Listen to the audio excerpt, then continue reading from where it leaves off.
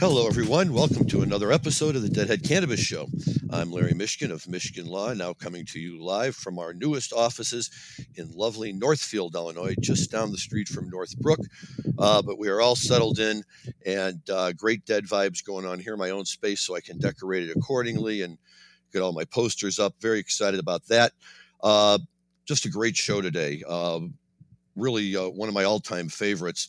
October 16th, 1989, as you know, is a show we've often talked about and featured on the Deadhead Cannabis Show. Today is Bob Weir's birthday, everyone. His birthday show at Brendan Byrne in 1989 is one of my favorites. It's one of Rob Hunt's favorites. It's just got a killer dark star, great stuff. However, there's another show from October 16th, 1981 that's simply too cool to pass up. It's from the Melk Club in Amsterdam, and let's dive right into the first clip. One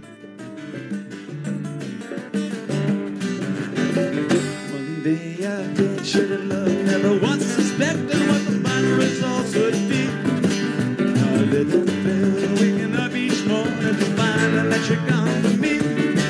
Just taking the pain with my heart for the name of the one that I hated the least.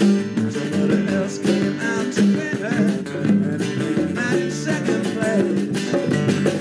And the race is on, and here comes pride and affection. My days go to the kiss and run to the whole thing.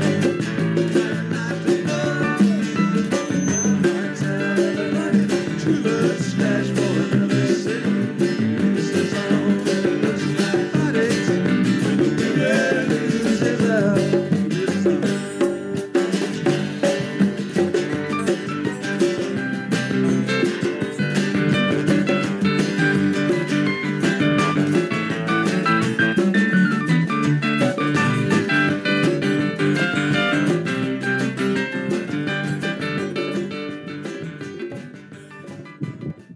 That's The Race Is On, and that's a song from the first set of the October 16th, 1981 show at the Melk Club in Amsterdam, a very, very famous, well-known hash bar. And 42 years ago today, it was actually the second of a two-night stand at this famous venue, and the room, and it's multi-roomed facility, and in the room in which the show was being performed only held just about 500 people, which probably makes it one of the smallest dead shows, probably outside of the acid tests. Or the really early club days for the Grateful Dead in 66 and 67, maybe. I would happen to be at the Melk once in 1988 with my good buddies Mikey, who I talk about often on this show, and another good friend of mine, H. It was our highlight of our trip. We had a lot of fun. And at the time, that was about as cool as it got to be out in civilized society and be able to purchase and consume cannabis products, hashish mostly, and a few strains of marijuana, but some that we had never heard of and some that got us just silly high. And it was very, very cool. By almost 30 years, a precursor to being able to smoke legally in the United States and in my state where I live now of Illinois. So a very cool time to be able to actually experience that, and two good buddies to be there with. It was really a lot of fun. Another good friend of mine and big deadhead Freddie Burp was spending the school year abroad in 1981, and he was one of the lucky few who actually were present for this show on the 16th. However, he's a tough guy to get a hold of. Maybe someday I can get him on the show to talk about this concert, but today it's just me. But I've been listening to this show forever, and for so many times. Part of it is that this show had an acoustic first set and electric second set. Many of the songs in the acoustic first set we already talked about and featured on our show a couple of weeks ago from the September 1980 show at the Warfield Theater as part of that string of shows at the Warfield and Radio City Music Hall in New York with acoustic and then two electric sets at each show. And they took the recordings from the acoustic sets for their Reckoning album, which came out in late 1980 or early 1981. So this was kind of modeled in the same form as those shows. They went with the acoustic set and then electric.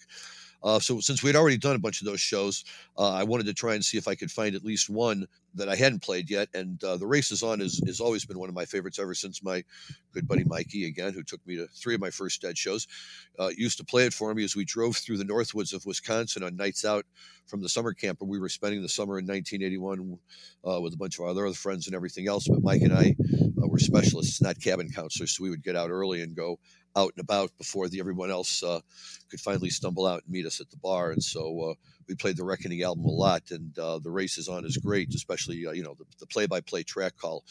It's a song that was written by Don Rollins and made a hit on country music charts by George Jones and on the pop and easy listening charts by the unrelated Jack Jones. George's version was the first single released from his 1965 album of the same name. Released as a single in September 1964, it peaked at number 3 on the Billboard Hot Country Singles Chart and number 96 on the Billboard's Hot 100 in January 1965. Jack's version tops Billboard's Easy Listening Chart and reached number 15 on the Hot 100 the same year. The two recordings combined to reach number 12 on the Cashbox charts, which combined all covers of the same song in one listing and thus gave George Jones his only top 40 hit. The song uses thoroughbred horse racing as the metaphor for the singer's romantic relationships. Rockabilly artist Dave Edmunds, in collaboration with the Stray Cats, whose debut album Edmunds had recently produced a version of in 1981 for his album Twangin', Stray Cats drummer Slim Jim Phantom recalled Edmunds' affection for the song when he was courting the band to play their debut album. We met with Edmunds at his house. He had a little pub in the basement. He had just finished the basement outside of London. He had a jukebox. He had The Race Is On and Rockabilly Boogie by Johnny Burnett. We had those songs on his jukebox. We looked at each other and said, "This is it." Phantom also recalled that the song took 1 or 2 takes in the studio. It was covered by Jack Jones, Loretta Lynn, Alvin and the Chipmunks for their 1965 album Chipmunks A Go-Go, Waylon Jennings, the Georgia Satellites from their 1985 debut album Keep the Faith, Elvis Costello, and others. The Dead wound up playing it just about 60 times in concert. They first played it on December 31st, 1969 at the Boston Tea Party in Boston, and they last played it on May 20th, 1995 at the Sam Boyd Silver Bowl in Las Vegas. And so, in fact, the song did have a long shelf life, a long active life, even outside of it being a favorite when the Dead played acoustic sets, meaning it got played electric a lot more than it got played acoustic. So let's stop for a second here and focus back in on the setting in which the Grateful Dead find themselves on this particular occasion at the Melk in Amsterdam. And of course, the question had to be asked, how do they get there? What are they doing there? Why are they there? From one of the Grateful Dead sites where they have the daily dose of the day, this is what we learn. The Grateful Dead playing on borrowed instruments in a hash bar in Amsterdam on Bob Weir's birthday with an opening acoustic set and an electric second set featuring several rarities and the return of a beloved classic. This is one of the most exciting and freewheeling Dead shows in the canon. How did the Grateful Dead end up playing 2 nights, October 15th and 16th, in a club with a capacity of approximately 500 people when they were selling out much larger venues all across Western Europe on this fall tour? Apparently, it came down to the weather. The Dead were supposed to have played 2 shows in the south of France after their October 13th concert in West Germany, but those gigs were canceled due to inclement weather. Instead of sitting around for 4 days until their next scheduled show in Paris on the 17th, the band decided to go to Amsterdam and play there. But the road crew refused to haul the band's equipment to the Netherlands, so the Dead had to use what they found at the club while the roadies went ahead and set up the show in Paris.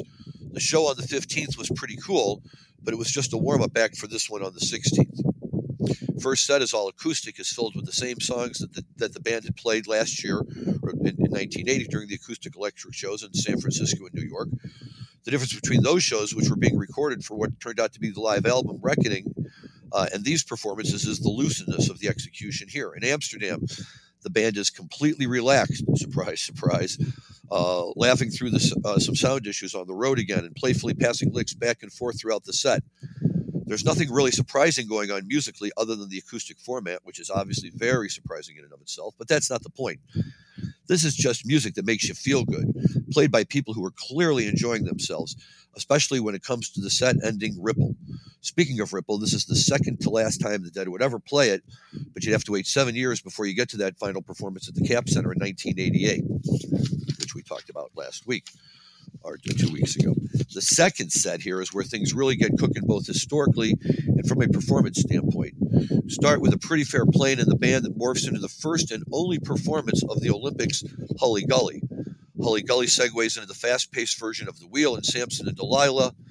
before the Dead light off on a first ever performance of Them's Gloria, which the band proceeded to rock the hell out of. As Gloria slows down, we start to hear a familiar bass line and are treated to the first post-Pigpen version of Turn On Your Love Light, which had laid dormant since the 1972 European tour. Bob Weir gives the vocals his all in what is probably an emotional return to the classic showstopper. From there, the band rips off an almost out of hand Going Down the Road Feeling Bad before returning to playing in the band once more. But we're not done yet. After playing Collapses, the Dead slow things down with Black Peter before blowing the lid off the joint with the show closing Sugar Magnolia. There's almost nothing jammy about this show at all, which is somewhat surprising given the setting. Even playing in the band doesn't really venture far into the cosmos, but that doesn't matter at all because on this night, the Dead give us a tender acoustic display followed by a forceful rock and roll show that ventured as close as to the band's roots as they would ever get during the 80s and 90s. This is must-have stuff, folks. So, this is a highly thought of show by so many people, and that just gives it a feeling for what we're talking about. But let's go ahead and dive right into that ripple that they were talking about, because this is as pretty a ripple as you'll ever hear. If your cup be empty, if your cup is full, may it be again. Let it be known there is a fountain that was not made by the hand of man. There is a road, no simple highway between the dawn and the dark of night. And if you go, no one may follow. That path is for your steps alone. Rippling still water, where there is no pebble tossed, no wind to blow. Everybody knows Ripple. Everybody loves Ripple. You can sing along to it. You can listen to it. It can make you feel better. It can make you feel sad. Just a beautiful, beautiful, beautiful tune played not nearly as often as Deadheads would have preferred. And we prominently featured this song a few weeks ago when we talked about the Warfield show and talked about how it was last played ever on September 3rd, 1988 at the Cap Center. But what makes this version we just listened to so special, as I just mentioned a minute ago, is that this is the last Ripple ever played by the Grateful Dead until that Cap Center show, a 7-year gap. And that was it, no more Ripple. So this is the last acoustic Ripple ever played since the Cap Center was an electric version. Maybe the most famous Dead tune ever, from American Beauty, Hunter's lyrics, and Jerry's music meshed together in a way that make this tune not just one of the best Dead tunes ever, but one of the best tunes ever, in my humble opinion. And clearly, folks at the Milkweg must have felt like they had won the lottery when not only did they get to see the Dead there, but they were treated to acoustic sets like this and the opportunity to hear Ripple, some of these other acoustic tunes we've been talking about. And as near as I can tell, that was the last full acoustic set that the Grateful Dead ever played in concert. So very, very memorable thoughts from that evening. And if and when we get Freddie Burp on this show, he will walk us through it all as only he can. Before we march on with this show, another Grateful Dead news. Yesterday, October 15th, marked the 50th anniversary of the release of the Grateful Dead album, Wake of the Flood. Came out on October 15th, 1973. It was the Grateful Dead's 6th studio album, 10th album overall, and it was the first album on the band's own Grateful Dead Records label, their first studio album in nearly 3 years. It was also the first without founding member Rod Pigpen McKernan, who had recently died. His absence and keyboardist Keith Gouchow's penchant for bebop and model jazz, rather than Pigpen's tendencies towards the blues and rhythm and blues, contributed to the band's musical evolution. Gouchow's wife, vocalist Donna Jean Gouchow, also joined the group, and appears on the album. The release fared better on the pop charts than their previous studio album, American Beauty, reaching number 18. And I'm just going to stop there to say that's pretty amazing. Wake of the Flood is an incredible album, but American Beauty, boy, maybe that's just an album that took people a while to really get hooked on. After 3 live albums in a row, the Grateful Dead wanted to record studio versions of songs written since Keith had joined the band. At the time of recording, 5 of the songs on the album and part of the 6 had been in live rotation for up to a year and a half, as arrangements were road tested and finalized. Referring to this period, bassist Phil Lesh explained, "We learned to break in the material at shows, under fire as it were, rather than to try and work it out at rehearsals or in the studio at tremendous expense." The new compositions drew on many of the band's influences, blending genres from country folk and R&B to ragtime and jazz rock, the latter being more prominent than previously. As had become routine, Hunter and Garcia wrote the majority of the songs. Bobby contributed the epic Weather Report suite with lyrics by John Barlow. The prelude section of this piece had been developed on stage, but the part 1 and part 2, Let It Grow, debuted after the album's recording. Let Me Sing Your Blues Away is the band's only singing songwriting contribution from Keith Gouchow. It was performed live just 6 times in September 1973 between the recording and the release of the album. Describing Gouchow's influence, drummer Bill Kreutzmann characterized the album as Keith's coming out party, remarking on the evolution in style. Kreutzmann remembered, "Jerry brought Row Jimmy into us one day, and it was really difficult to get a grip on it at first. It has a slow tempo, which makes it seem like it would be easy, but it calls for a slightly reggae groove layered over a ballad. Rhythmically, the lengths aren't traditional. They're not just 2s and 4s. It's deceiving. Basically, you have to play the song in halftime with a double time bounce on top. It's trickier than it sounds.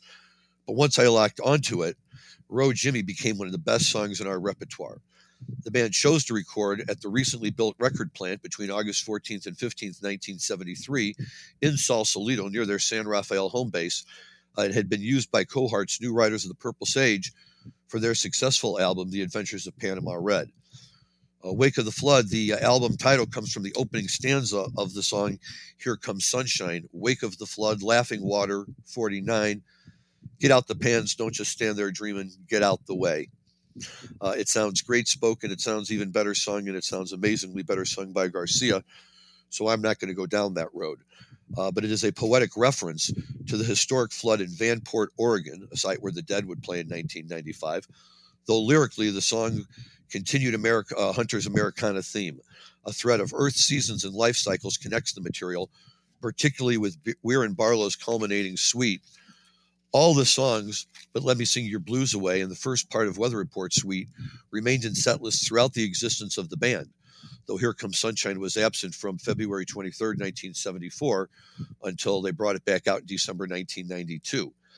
Weir had played the finger-picked Prelude for months before attaching it to Weather Report suite, ultimately dropping all but the Let It Grow section after 1974.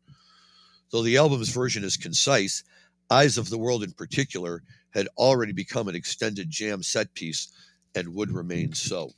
Eyes of the World, I think, is the deceptively best Grateful Dead song out there, meaning everybody hears it, everybody knows it's good. But when you start talking about best Dead songs of all time, sometimes it kind of gets lost in the shuffle. But on any given night when I'm at a show, I will take a hot Eyes of the World over just about anything else that the boys might tee up. And yes, the full Weather Report suite is absolutely wonderful, especially on the album. Jerry's contribution on the first part, Bobby's contribution on the second part, and it was a shame that the first part was dropped so quickly from the concert song list because how great it was. So Wake of the Flood is Mississippi Hap Step, Uptown Toodaloo, Let Me Sing Your Blues Away, Row Jimmy, Stella Blue, Here Comes Sunshine, Eyes of the World, and Weather Report suite. If you get to dead.net fast enough and you can still get your hands on the 50th anniversary release, it then throws on bonus tracks, a demo of Eyes of the World and a demo of Here Comes Sunshine, plus a second disc featuring material live, Grateful Dead, McGaw Memorial Hall at Northwestern University in Evanston, Illinois, about 2 minutes from my house, on November 1st, 1973, opening with a Weather Report suite, Morning Dew, into Playing in the Band, into Uncle John's Band, back into Playing in the Band, and closing out with the Mississippi half step Uptown Tootaloo. I've listened to the whole thing, folks. It's fantastic. Jump and get it while you can. A great album. 50 years ago yesterday. And there's a few other albums coming right down the line here within the next year or two. They're going to also be hitting 50. And we will be on top of those. We'll probably have a day or two where we devote to albums and just go back and play some of them because we talk about them a lot. We don't really seem to feature them all that much. However, back to what we have here today, which is the show from the Milkweg on October 16th, 1981. And this next song that we're going to play comes in the second set in their electric set. It's a really funky tune called Hully Gully, so listen to it and then we can discuss.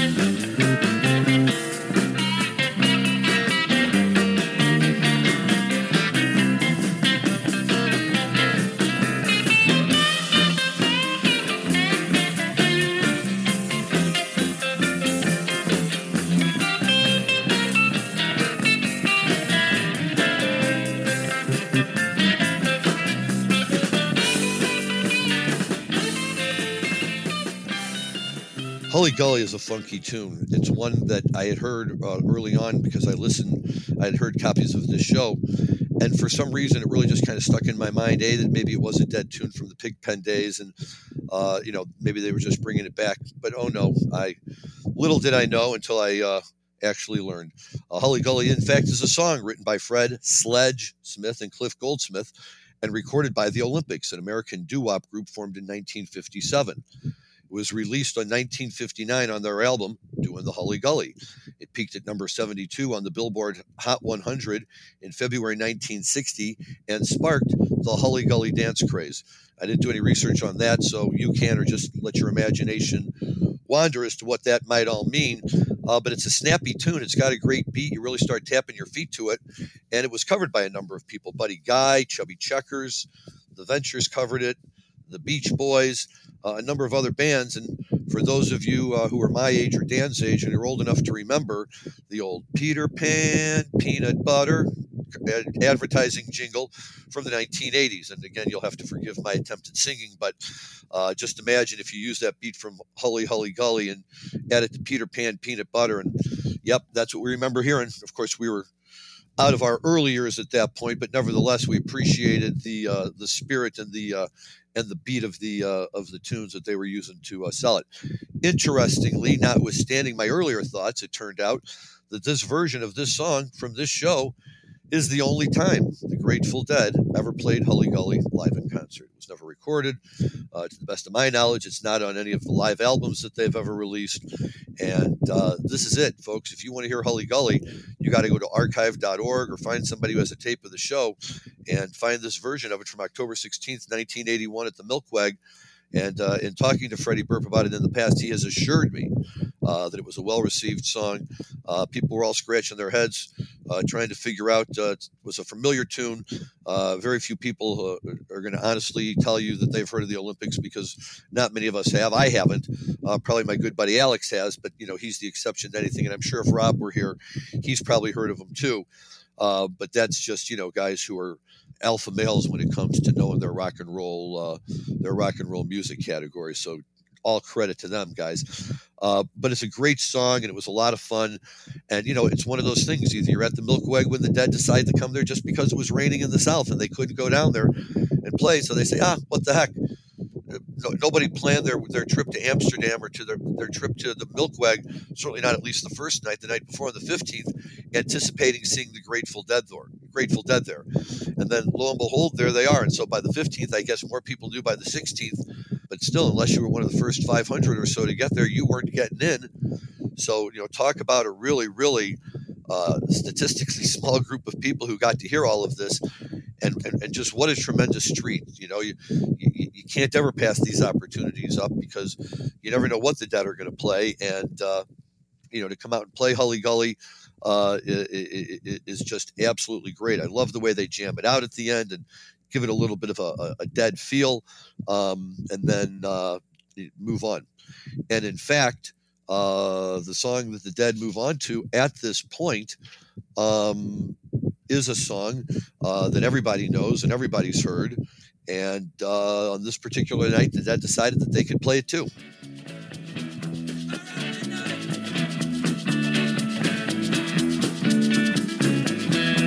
She comes around here.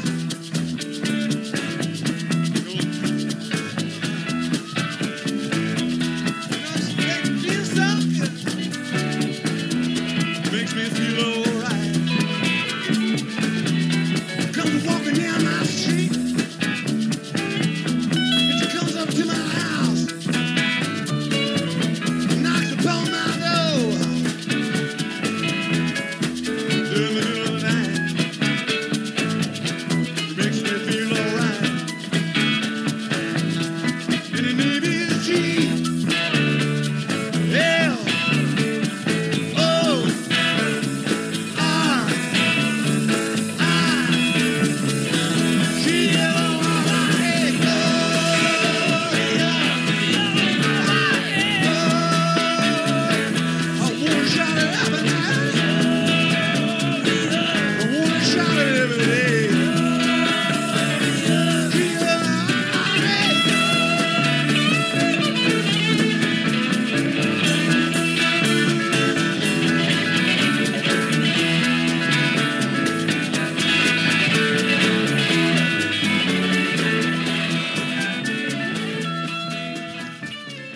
We all know that's Gloria, a song written by the Northern Irish pop singer, songwriter Van Morrison. What I didn't know, it was originally recorded by Van Morrison's band, Them, in 1964. It was released as the B-side of Baby Please Don't Go, another well-known Van Morrison rocker, on December 2nd, 1964. The song became a garage rock staple and a part of many rock bands' repertoires. According to Morrison, he wrote Gloria while performing with the Monarchs in Germany in the summer of 1963, at just about the time he turned 18 years old. He started to perform it at the Maritime Hotel when he returned to Belfast and joined up with the Gamblers to form the band Them. He would ad-lib lyrics as he performed, sometimes stretching the song to 15 or 20 minutes. After signing a contract with Dick Rowe and Decca, he then went to London for a recording session at the Decca 3 Studios in West Hampstead on April 5th, 1964. Gloria was one of the 7 songs recorded that day. Alan Henderson, the guitar player on the cut, contends that Them constituted the first rock group to use 2 drummers on a recording. Although some sources claim that Jimmy Page of Led Zeppelin fame played second guitar, other sources deny this. So that's just going to be one of the great mysteries of rock and roll. The song was covered by The Doors, who performed it several times in concert in 1966 and 1967, with one of the recordings released on a live She Cried in 1983. It was also released on a single, which reached number 18 on Hot Mainstream Rock Tracks and number 71 on the Billboard Hot 100 in 1983. The song is also included on Legacy, The Absolute Best, and The Very Best of The Doors, albums from 2003 and 2007. Patti Smith has covered the tune and recorded it for her album Horses in 1975. Based on the Van Morrison tune, the lyrics had been adapted from an early poem, Oath. Smith's band had started to play the song live and merged it with the poem by 1974, so the song contained half of Smith's own words. For the recording of her debut album, Smith and her band recorded the song live, and after mixing, chose it as the album's opener. Then in 1993, Van Morrison himself recorded a version with John Lee Hooker, which reached the top 40 in several countries. As far as the Dead go, this was the first time they ever played the song live in concert. They wound up playing it only a total of 14 times, and they last played it on June 30th, 1995 at Three Rivers Stadium in Pittsburgh. I was lucky enough to catch it on June 25th, 1992 at Soldier Field here in Chicago. So one of those moments to get to hear them play a classical tune like that, but certainly not the same as hearing it in the Melk Club in Amsterdam back in October of 1981. So there you go, back to back, Hully Gully, Gloria, something that's, like I say, just two tunes that they had never played before, and great stuff.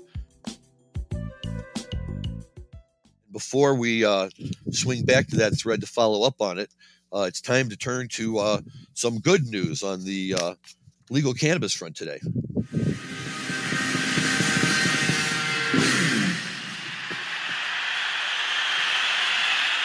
Thank you, Bob Seger and the Silver Bullet Band. Thank you.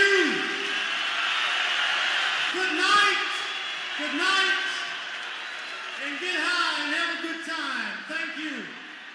Thank you, Dan, and who doesn't love the Bob Seger Band from back in the day? One of the best, always one of the best, Detroit rocker.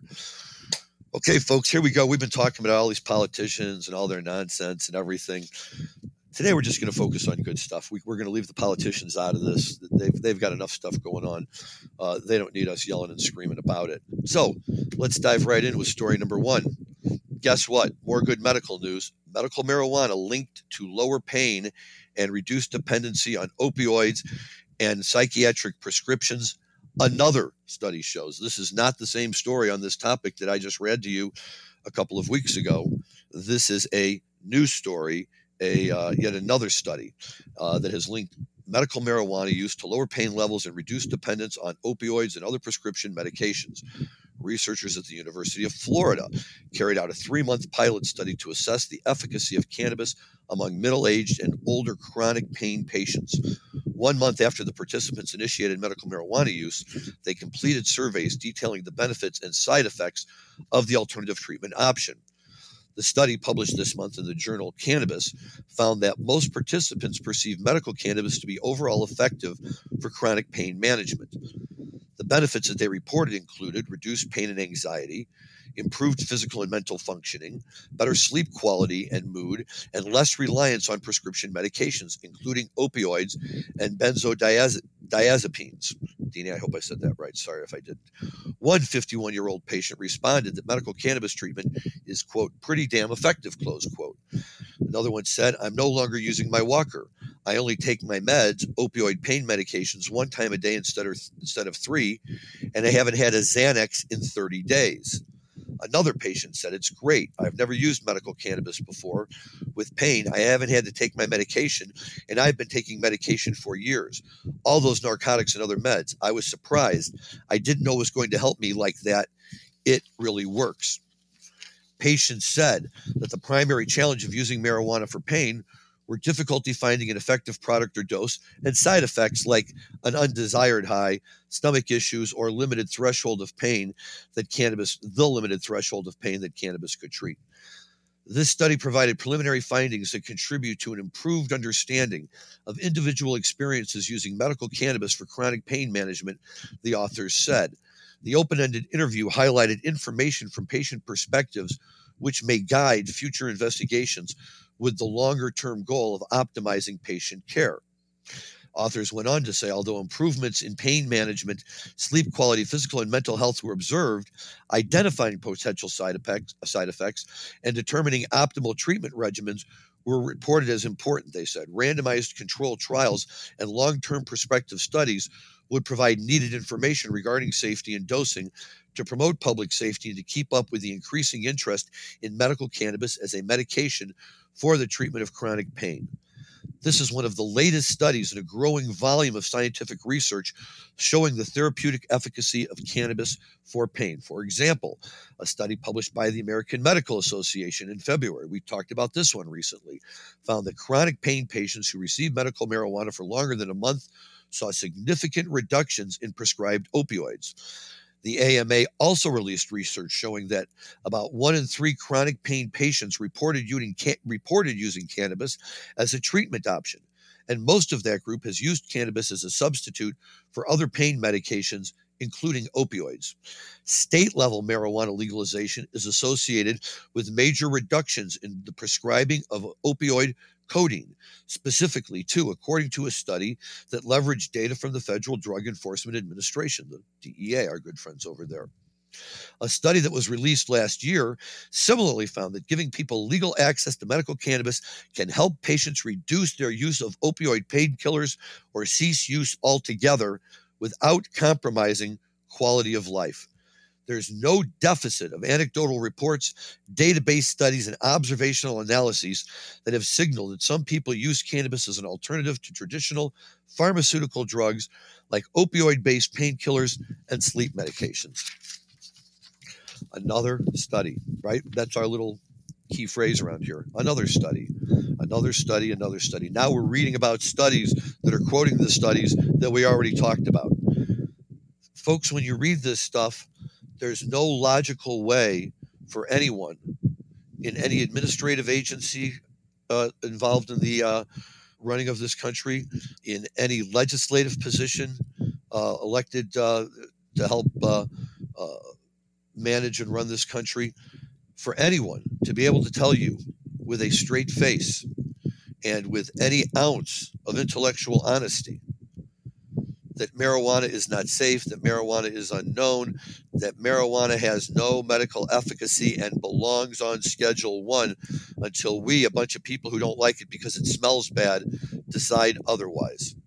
That's no way to run a government. The University of Florida is basically affirming the results reached by the AMA regarding the link between the use of medical marijuana and reduced pain and reduced dependency on opioids and psychiatric prescriptions. It's not complicated. We rely on a lot less for a lot of other decisions that we make. And maybe if this was the first study, people might say, well, let's see what other studies flesh out on this topic. But guess what? This is probably the 10th or 20th or 30th of these. We've read so many of them. You can go online and Google hundreds more. They're all consistent across the board. Yes, there's a few outliers that either report that no discernible difference was recognized by the user, or some people who say, oh, it produced a negative effect in the user. That just goes to the idea that there's no substance out there that's perfect for everybody, right?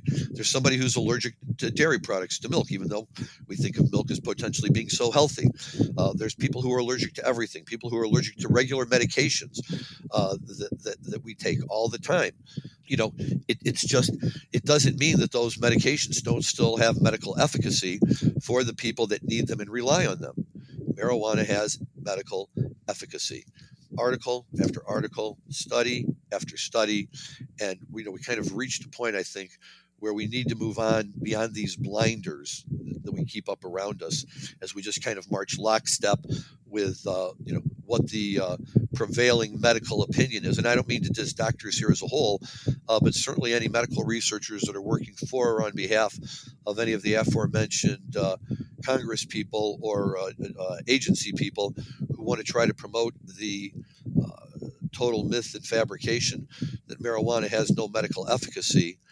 Shame on them, and crawl back into your holes and find topics that you know a little bit more about, and leave the rest of us alone. Next story. Today we're thanking our friends over at Marijuana Moment. They, along with folks at MJ Biz, regularly turn out to be our primary sources of cannabis news that we share with you, and we thank them for the good job that they do in going out and researching and finding these stories and making them available for guys like me to use with a smirk as I hammer home my point yet again that marijuana is safe. But how about this one? Here's a new study.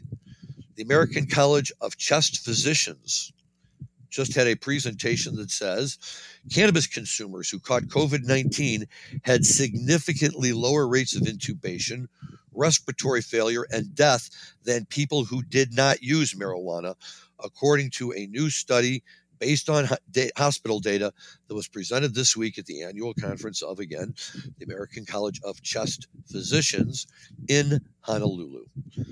Marijuana users had better outcomes and mortality compared to non-users, the study says, suggesting that the observed benefits might result from marijuana's potential to inhibit viral entry into cells and prevent the release of pro-inflammatory cytokines, cytokines.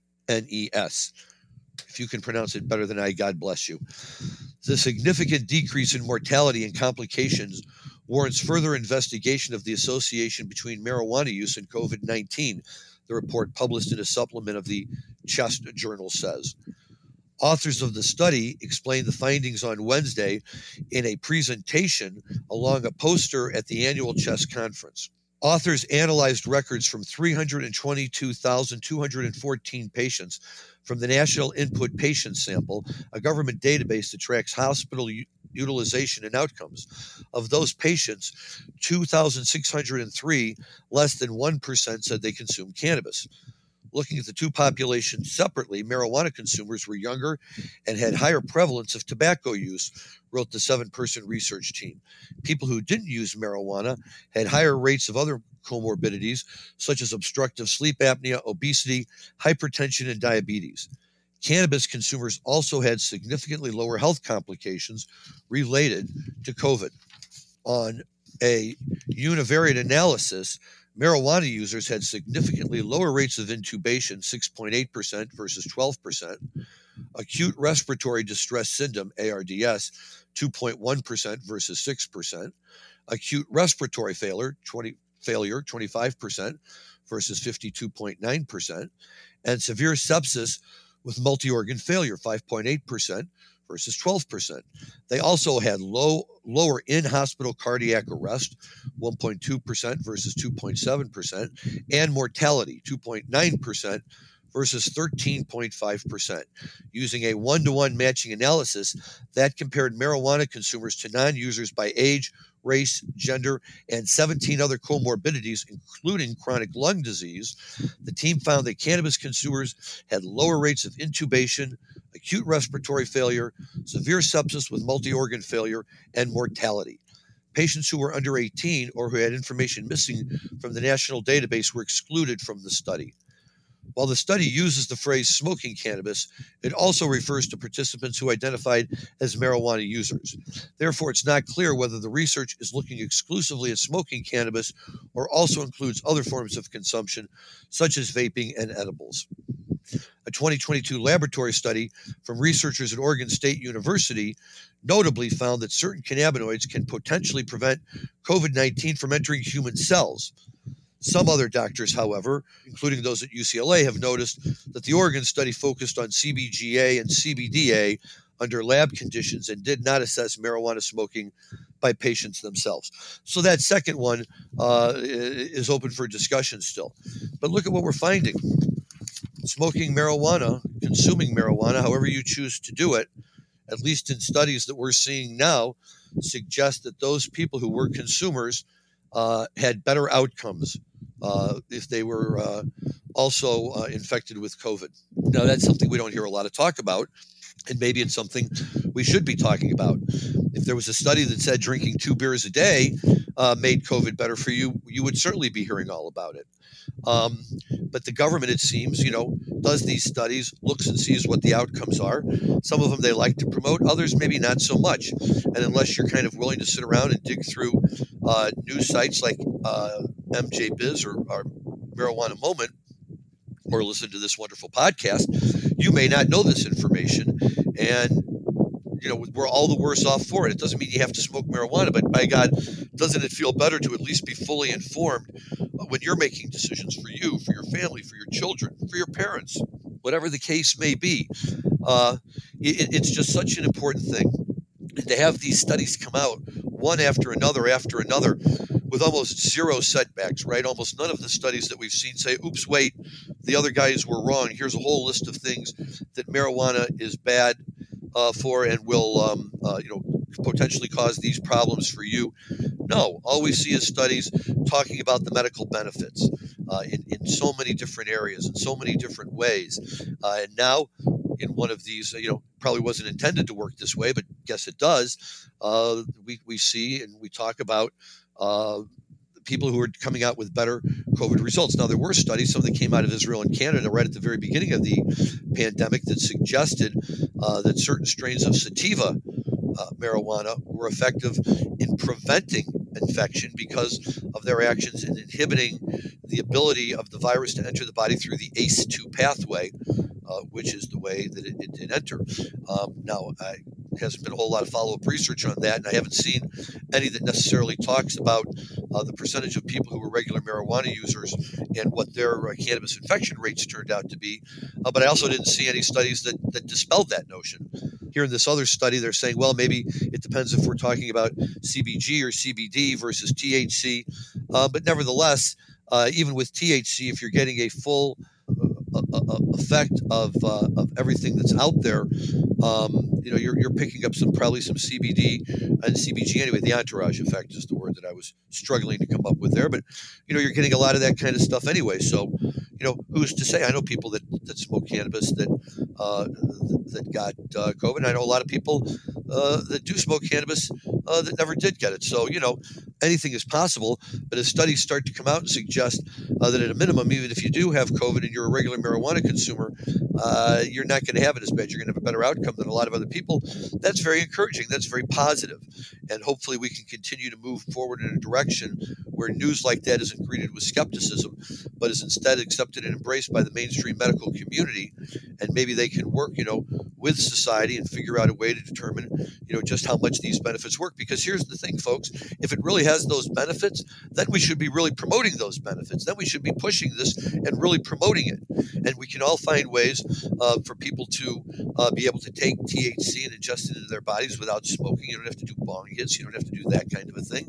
You can eat edibles. You can vape. You can use tinctures. You can use patches. There's so many different ways to absorb THC into your body. And if, in fact, they can show that it will help minimize or mitigate the symptoms of COVID that you might have if you catch the virus, that's something that everyone should have the opportunity to have access to and to be able to use.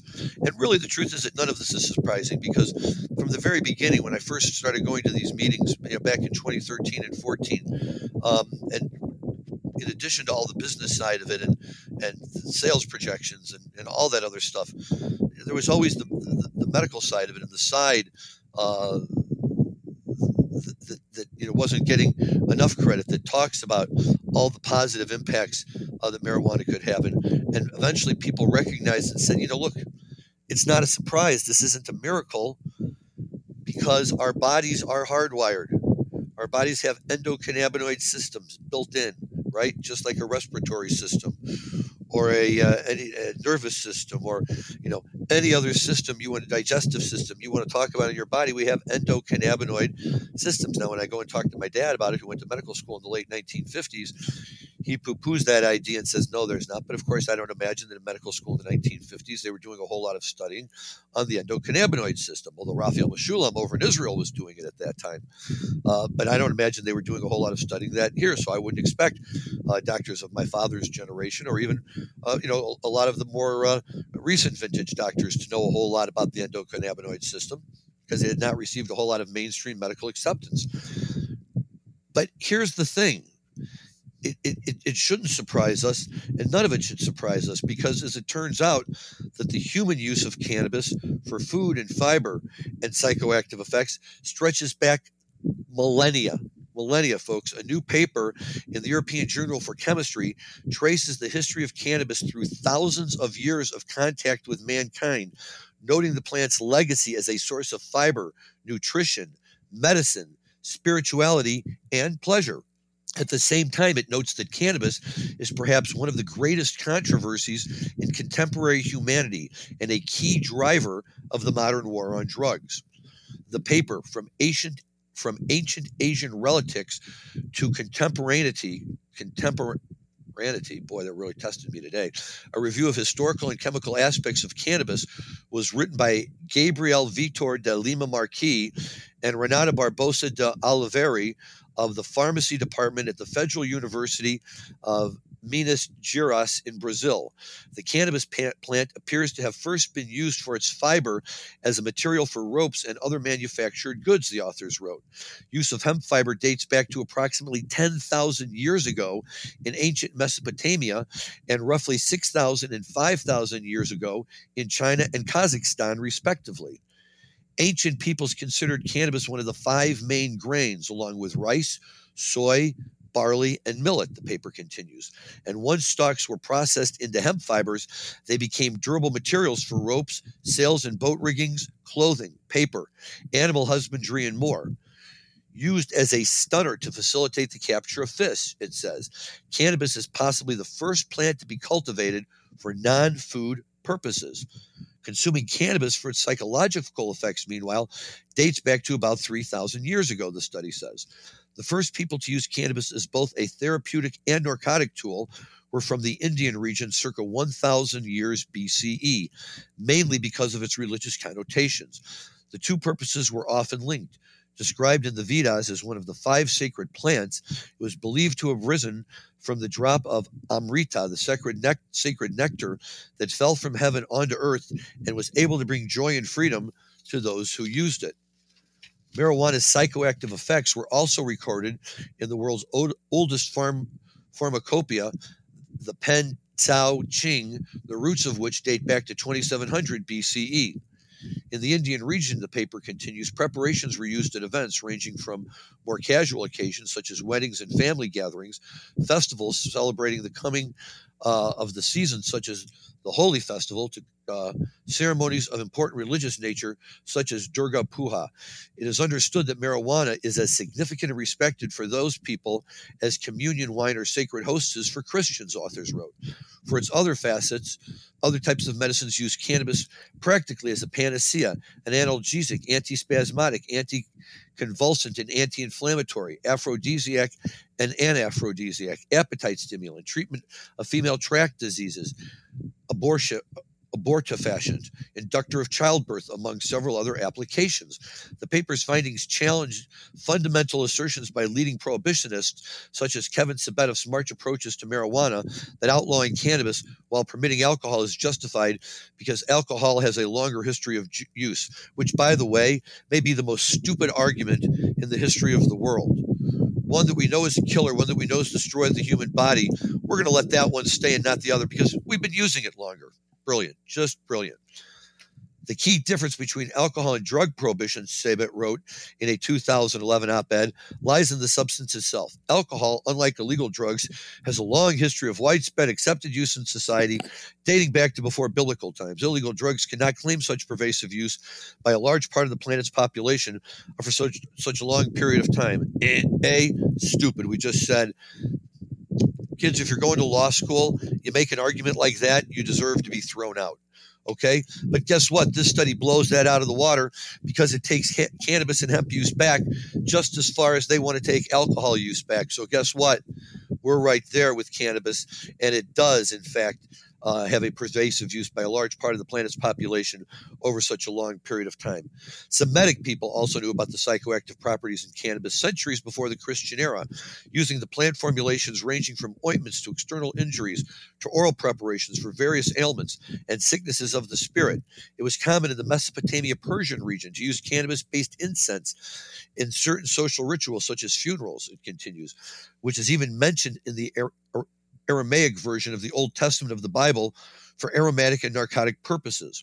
While the paper does not take a political position on the legalization of cannabis, it notes that jurisdictions around the world in recent years have moved to legalize or decriminalize the plant, such as South Africa, Canada, Georgia, and Uruguay, and some states in the United States, while others, including Germany, the UK, Chile, New Zealand, and Brazil, have authorized medical products for medical use. Efforts to deconstruct the stigma, legalize the use of the plant, and explore potential therapeutics have been placed in focus over the last 6 decades due to discoveries related to active principles of cannabis in the 1960s and its promising development for contemporary medicine, the authors wrote. Humans are, of course, still unraveling the mysteries of the cannabis plant, as the recent explosion in CBD demonstrates. A recent study also shed light on the experience of cannabis when it found that consuming multiple cannabinoids produces a stronger, longer-lasting high than taking pure THC, which we just talked about, the entourage effect. And while evolution and selective breedings have traditionally been responsible for changes in the cannabis plant over time, increasingly humans are charting its course. The U.S. Department of Agriculture recently said that a genetically engineered hemp plant may be safely grown and bred in the United States. I don't know. When you hear this kind of stuff, it's been around as long as we have. We're wired to have it. This is not a surprise. There are people out there who push against it because they have agendas of one kind or another.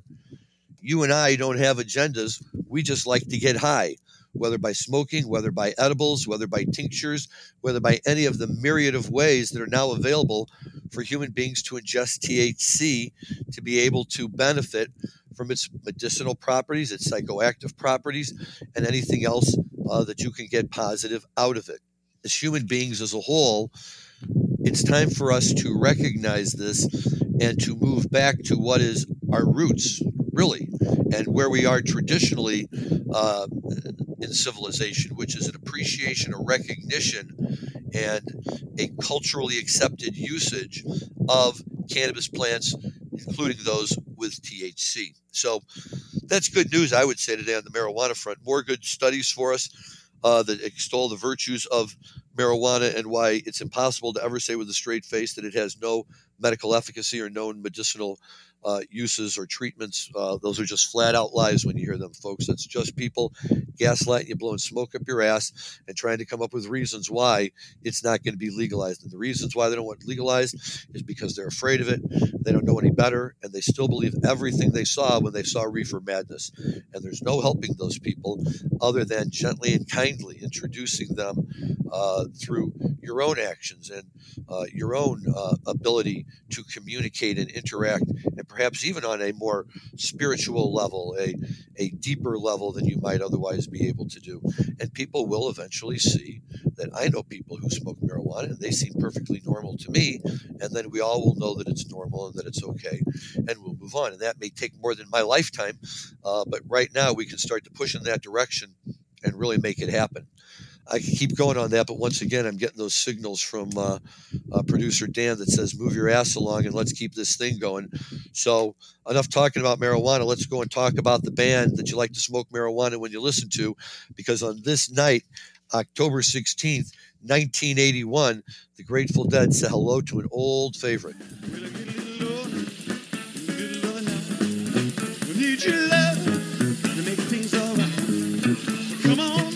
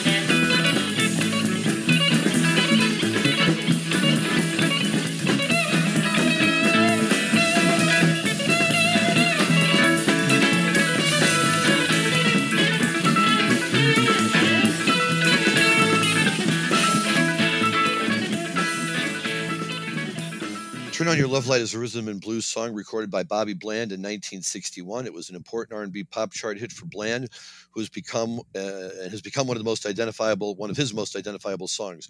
A variety of artists have recorded it, including the Grateful Dead, who made it part of their concert repertoire.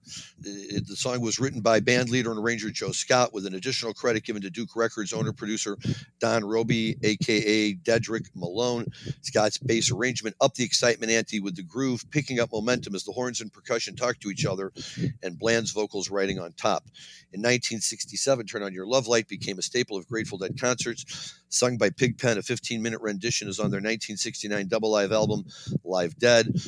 Pigpen's final performance of Love Light, complete with extended vocal raps, occurred at the Lyceum Theatre in London during one of the final Europe 72 shows. Versions with McKernan were often very long due to long vocal raps, instrumental jams, and drum solos throughout. A version performed at the 1969 Woodstock Festival lasted more than 45 minutes. The Grateful Dead later revived the song in the early 1980s with Bobby doing the singing. Before this show at the Milkweg, the last time the Grateful Dead had played Turn On Your Love Light in concert was on May 24th, like we said, 74 at the Lyceum Theatre. Was the very first time they performed it without Pigpen on the lead. The Dead didn't go on to play it a lot after this show, right up until the end. Bobby played it well, but never even tried to rap the pig part that made famous in his extended versions. In other words, there were no box-back nitties when Bobby sang it. The Dead wound up playing it a staggering 355 times in concert. It was originally part of the Dark Star, St. Stephen, the 11 Love Light suite of songs that the Dead played constantly during the Primal Dead years in the late 1960s, that's featured prominently on the Live Dead album. It was first played on October 4th, 1967 at the O'Keefe Center in Toronto, and was last played on June 19th, 1995 at Giant Stadium in New Jersey.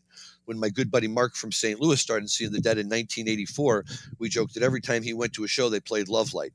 Not a bad thing to be associated with. Always fun to hear it in concert, even without Pig. That jam and that guitar groove that Jerry and Bobby get in just really makes the thing move. And if you're at a concert seeing it, it's almost impossible to stay seated when they get rolling playing it. Well, we are coming to the end of our day here. I've got a couple of other things I just want to throw out very quickly. When you are listening to this show on Monday, October 16th, and enjoying this wonderful Grateful Dead show from 42 years ago at the Milky Way in Amsterdam, I will have just come off of 3 Fish concerts from this coming weekend for me, but this past weekend for you. So again, we're in that weird time zone space where, as I'm recording this, I have no idea what they're going to play, but when you're listening to this, you will know everything that I played. But I will be back the following week to talk about the 3-night run at the United Center, the house that Michael Jordan built, and give you my thoughts and comments on the shows, the people, the jamming, the weed, and everything else that makes going to a Fish concert so much fun and so enjoyable, both for people who fell in love with the band from day one and for those of us that have found it a little bit later on in life after the Dead kind of faded out and we had the time and energy to venture back in to the jam band scene. So Fish coming up, or Fish having just performed. Please listen to the next show for a rundown on that. I would also be remiss if I did not give a very special birthday shout out to good buddy Ronnie the C from Milwaukee, another October 16th birthday. A little bit younger than Bob Weir, maybe a year or two there. No, I'm just kidding, Ronnie. He's one of us. He's not quite at that ripe Bob Weir age yet, but he still likes to go to the shows and boogie with the best of them. So happy birthday, Ronnie the C. Hope you're having a great day. I'm going to leave you with the final show of the night at the Milkweg on October 16th, 1981. They close it out with a song that closes out so many Dead shows over the years, Sugar Magnolia, one of the best Dead tunes of all time, an ultimate show closer, one of my favorites. Always nice to add a little Sunshine Daydream to your day. The boys jammed the hell out of it here.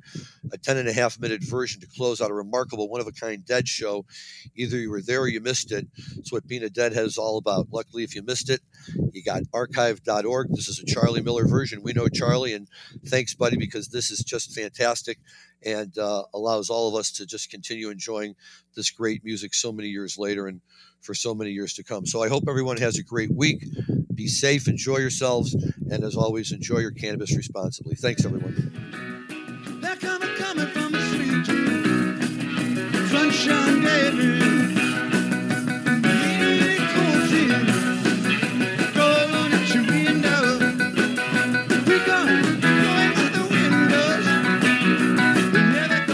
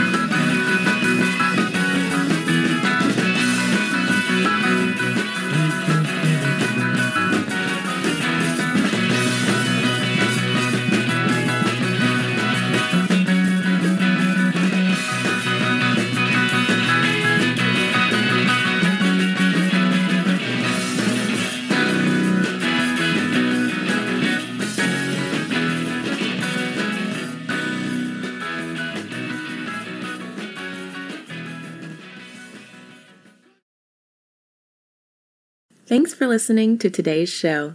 To check out more great cannabis podcasts, go to podconnects.com. Here's a preview of one of our other shows.